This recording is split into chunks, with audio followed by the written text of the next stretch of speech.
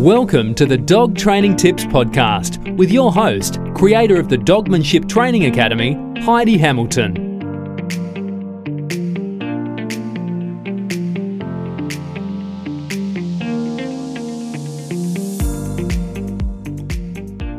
Hello, so I have something a bit different for you today. Today's episode is an interview with one of my amazing clients who's doing my online program, the Dogmanship Training Academy. So the goal of this episode is for people who listen to the podcast to feel a little bit less alone if they're struggling with their dog's behavior and inspire them to do something to improve it. So let's have a listen. Hello, so I have Casey here with me. Casey is a member of the Dogmanship Training Academy. So first of all, Casey, can you just tell me your dog's name and breed and age? So my dog's name is Gonzo. He's a mini dachshund and he's nearly 3 now. Wow, 3. Wow, that's gone by quick. It really has. And is Gonzo your first dog? No, so Gonzo's actually technically my 3rd dog. So I had one dog when I was really young, that we ended up having to give away. And then I had the typical childhood dog, which I had for 17 years. So Gonzo was the dog that came after I lost my childhood dog. Oh, wow. Yeah. And so why did you get Gonzo? Was it just you wanted a dog in your life? Was there any particular reason that you decided to get Gonzo and get that breed? It kind of just happened really. Like, I don't know, I'm one of those people, like, I feel like if it's supposed to happen, it will happen with animals. After I lost my last childhood dog, I didn't know if I'd ever be able to get another one again after losing him. And then, yeah, it kind of just happened. He came up, I saw through a friend of a friend, they posted up, there was some dachshunds, and I'd always loved dachshunds, but I didn't think I was ever going to get one. Like, I thought, they were just cute and that was it. And yeah, a friend of a friend put a post up on Facebook with these really cute little puppies, and I tagged my parents and I was like, look at how cute these dogs are. And they were like, oh, okay. And then he kind of just, 2 weeks later, I had him. He kind of just turned into an early birthday present. And what was it like bringing him home? Was it, did you start training straight away, or what happened when you brought him home? So I got really lucky with him. So I never had any issues like at nighttime. He always just slept like a log. Like, he sleeps right through the night. He'd get offended if I took him out through the night to go toilet. Like, he just slept right through, and he still does the same thing now. It's ridiculous. But he was, I think within the first week, he'd already learned sit, drop, and high five. Nice.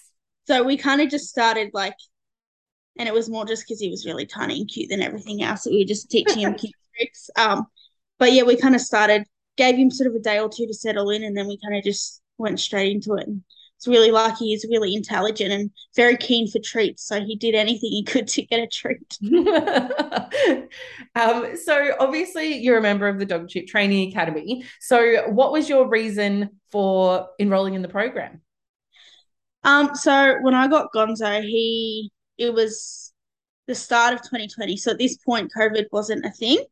And I live away for uni, so that, I'm away for uni, then I go back home in the holidays. So when I got him, the initial plan was that I'd be able to travel back and forth to see him and he'd stay with my family. And then I'd graduate uni that year and be done with it.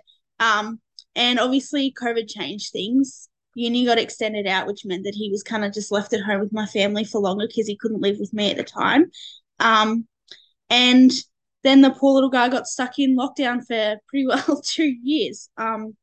So he was in that crucial puppy stage when lockdown started because we're Victorian. So he kind of just got stuck in lockdown with my family, and then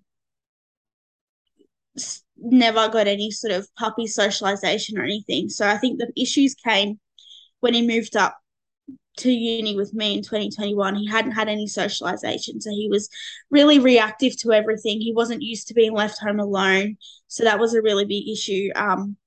And when he was left home alone, he was left home with another 3 dogs, so he kind of had that comfort there. And he was kind of moving into a situation where he was going to be, forced to be around people that he doesn't know all the time, just where we live. So yeah, when I sort of joined the academy when he moved up here, because I was worried about how he was going to adjust with a different environment and how reactive he was. Yeah, yeah. So what was happening at that point, like on your walks? He was sort of just barking, or what was going on when you say reactive, describe sort of what was going on there. Well, we actually didn't go for walks because it was so scary for me, I guess, because he was just so scared and unsure about everything. He was just barking at everything. He was, like he'd just cower over and he just wouldn't enjoy him at all. Like everything was scary. A car would drive past and he'd like try to take off barking at it and like this high pitched like cry thing that he did. Like he just was just scared and unfamiliar with everything. So it was, an issue for me trying to walk him because he just pull and bark and I don't know, it just became traumatic for both of us going out anywhere, really. Yeah, yeah. And so then you joined the academy and you got Yep. started. And so what was your first impressions when you first started? What were you feeling, sort of like excited, or were you feeling nervous or overwhelmed? How were you feeling? I was feeling a lot of things. Like, I'll be honest at first, like, because I've had animals my whole life. At first, I was like, why the heck do I need to start at sit and drop? And, like, started all those general things. I'm like, he already knows this. Like, I don't get this. Um, and I was a little bit nervous because I was kind of at that point, kind of just thought that, we're at the point of no return. That's just how he was going to be. Yeah. And I had a lot of people around me telling me that too. They're like, oh, well, that's just how he is. And, oh, Dachshunds are just naturally anxious dogs. So you're not going to be able to do anything about it. And I'd had all the advice of, you just need to get him a barking collar, just get him a zapping collar, or you just have to lock him up, or just yell at him or smack him or whatever. And so I was really just like overwhelmed and scared because, like, I mean, A, I thought that we weren't going to achieve anything. And B, I had a lot of pressure around me about doing things right or wrong. Yeah. So it was, yeah, a lot at first. Yeah, absolutely. And like you mentioned at the start, I mean, I always mention to people when we do our so in the academy we do a weekly live Q&A, and I always am saying to people, I know that when you first start, especially if you've come in to the academy with some sort of problem, like you've got a reactive dog or something like that, and then I say to you, you need to start in phase 1 and 2. And it can be really like, but that's not sort of directly addressing my problem. And getting Yeah, the concept of how that foundation work really does solve your problem, because you've got that communication system then established, you've got that impulse control, the emotional regulation all established, ready to go for your problem solving. But at the yeah, start, it can, I always am interested to hear what people first think, because I'm sure a lot of people feel that exact same way when they first start. yeah, yeah. Yeah. So what's changed? What's life like now with Gonzo? Very different. He's actually asleep on me right now. Oh, hi, Gonzo. Fast asleep. He's ignoring me. Oh, Um, it's very different. He's like, I mean, he's always been happy to have a nap on me, but he's calmer in a lot of situations. So I was quite happy just to get to the point that I could take him for a walk in a quiet place, and that would be enough because, our walks were a lot more just to get some energy out for when I'm not home or whatever. And now he's still a little bit reactive, like it's still a work in progress, but he goes everywhere with me now. Like um we'll have like local markets and I'll take him down to the local market where there's lots of people and dogs and food, and he's just great. Like, and now I'll take him into like pet shops every now and then if I've had a few weeks where he's kind of just had to be really independent. I'll treat him and take him to a pet shop and he gets to pick his own toys. And now we've like become those people that, and I love it. We go into the pet shops and people are like, wow, I wish my dog was that well behaved. awesome. Yeah, I'll take him in and he's every now and then like he's really funny. He does like when he gets out of the car, he just does like one bark and I think it's just a little bit of like excitement, like, oh, where am I? Like, Yeah. do I need to be on edge? And then he's like, oh, actually I don't mind this. And then that's kind of it. We just walk in and he's quite happy to, confidently walk around and look at toys and he doesn't carry on and I'm able to let people, pat him. Like we're still very careful about that and I'm very fussy with who interacts with him Yeah. based off how they approach us. But I kind of he's just really confident now, so I can take him everywhere, which is great. That's Um, fantastic. he's a lot more, I don't know what the word is, like a lot more obedient, I guess. Like I can sit his food in front of him and he won't touch it until I tell him he can. He hates staring at it, but he does it. Yeah, he's gotten a lot more independent. Like I can leave him at home. When I first moved him up to Wagga, he'd never been crate trained because it was never a problem. We were living on a large property, so he was kind of just left outside to roam with the other dogs, and we weren't home. But when I moved him up here, leaving him outside when I'm not home isn't an option. So I had to crate train him, and I honestly thought that it was a lost cause, and it just wasn't going to happen. And he used to just completely trash his crate. I'd come home and he'd just shred absolutely everything everywhere. But now we're actually at the stage I can leave him loose in the house all day, and I come home and he's just asleep in front of the fireplace. Excellent. So he's gotten a lot more independent too. Like, I mean, he's sitting cuddling me now, but he doesn't have to be with me 24/7. I'll leave him outside during the day, and instead of carrying on the whole time, he'll play with his toys or sunbathe. Like he's just a lot more relaxed in every situation. Yeah, and that's what we want. There's nothing wrong with them wanting to be with us and wanting to hang out with us, but that's very different to being stressed and anxious when they can't do that. Like it's fine that he likes to cuddle and he still likes to be with you, but that he can be okay when he's not with you is so good. That's awesome. Yeah, he was.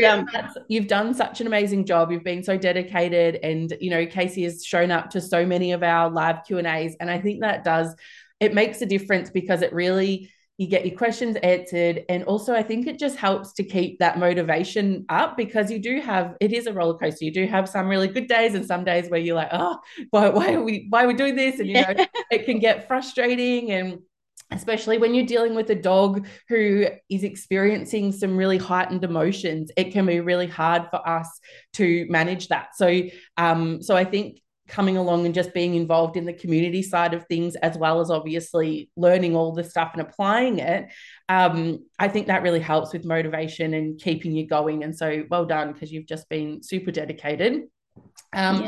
So if you could give any advice to somebody who's got a new puppy or a new dog or a dog with some issues, what would you tell them? I guess I would just say to be patient. Like I'm not a very patient person, and I'll happily admit to that. But I just, I'd be like, oh, he hasn't done it the first time, it's not going to happen. But eventually, like I learned that the more patient I am, the more willing he's going to be to listen. And I think that's the thing, like patience and consistency. Like I'm in my final semester of uni. So for me, I'm not with him a lot. I've got a lot of placements, a lot of assignments, a lot of classes, like everything's, really busy right now. And I think it's really paid off being consistent in those early days. Like when we were in lockdown, we had a lot of fun doing lots of different tricks and challenges and everything. And I think that's really paid off now because I'm not able to be consistent with everything all the time with him at the moment. It's just how it is. But I don't have to be anymore. Like, yeah, you're in maintenance phase. You're not in that teaching phase anymore. Yeah, and he's still got a long way to go. There's a lot of things to improve, but I think definitely the consistency. A lot of the times, like we'd only last 5 minutes and then that was it. He was done. Yeah. But that paid off more than just having a really long period of, we're going to do this until you get it. Yeah.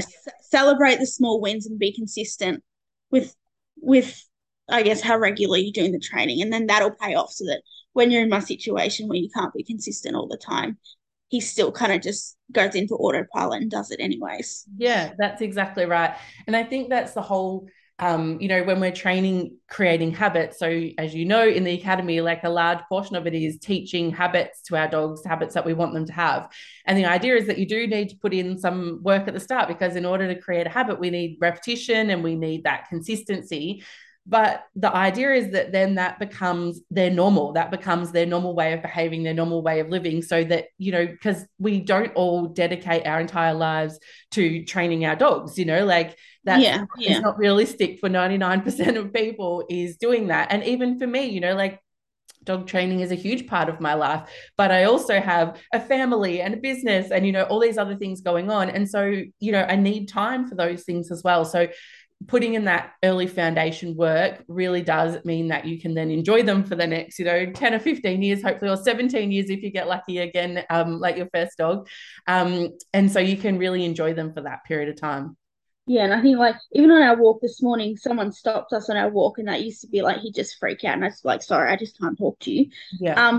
This morning someone stopped us on our walk, and he just put himself in a sit, and he just sat there and waited. Oh, what a good boy. So I think it definitely pays off. Like the first few stages, I used to freak out when he'd freak out, but then he was, feeding off my anxiety and my stress, and so I guess that's the other thing I would say too, is just learn to control your own emotions. Yeah.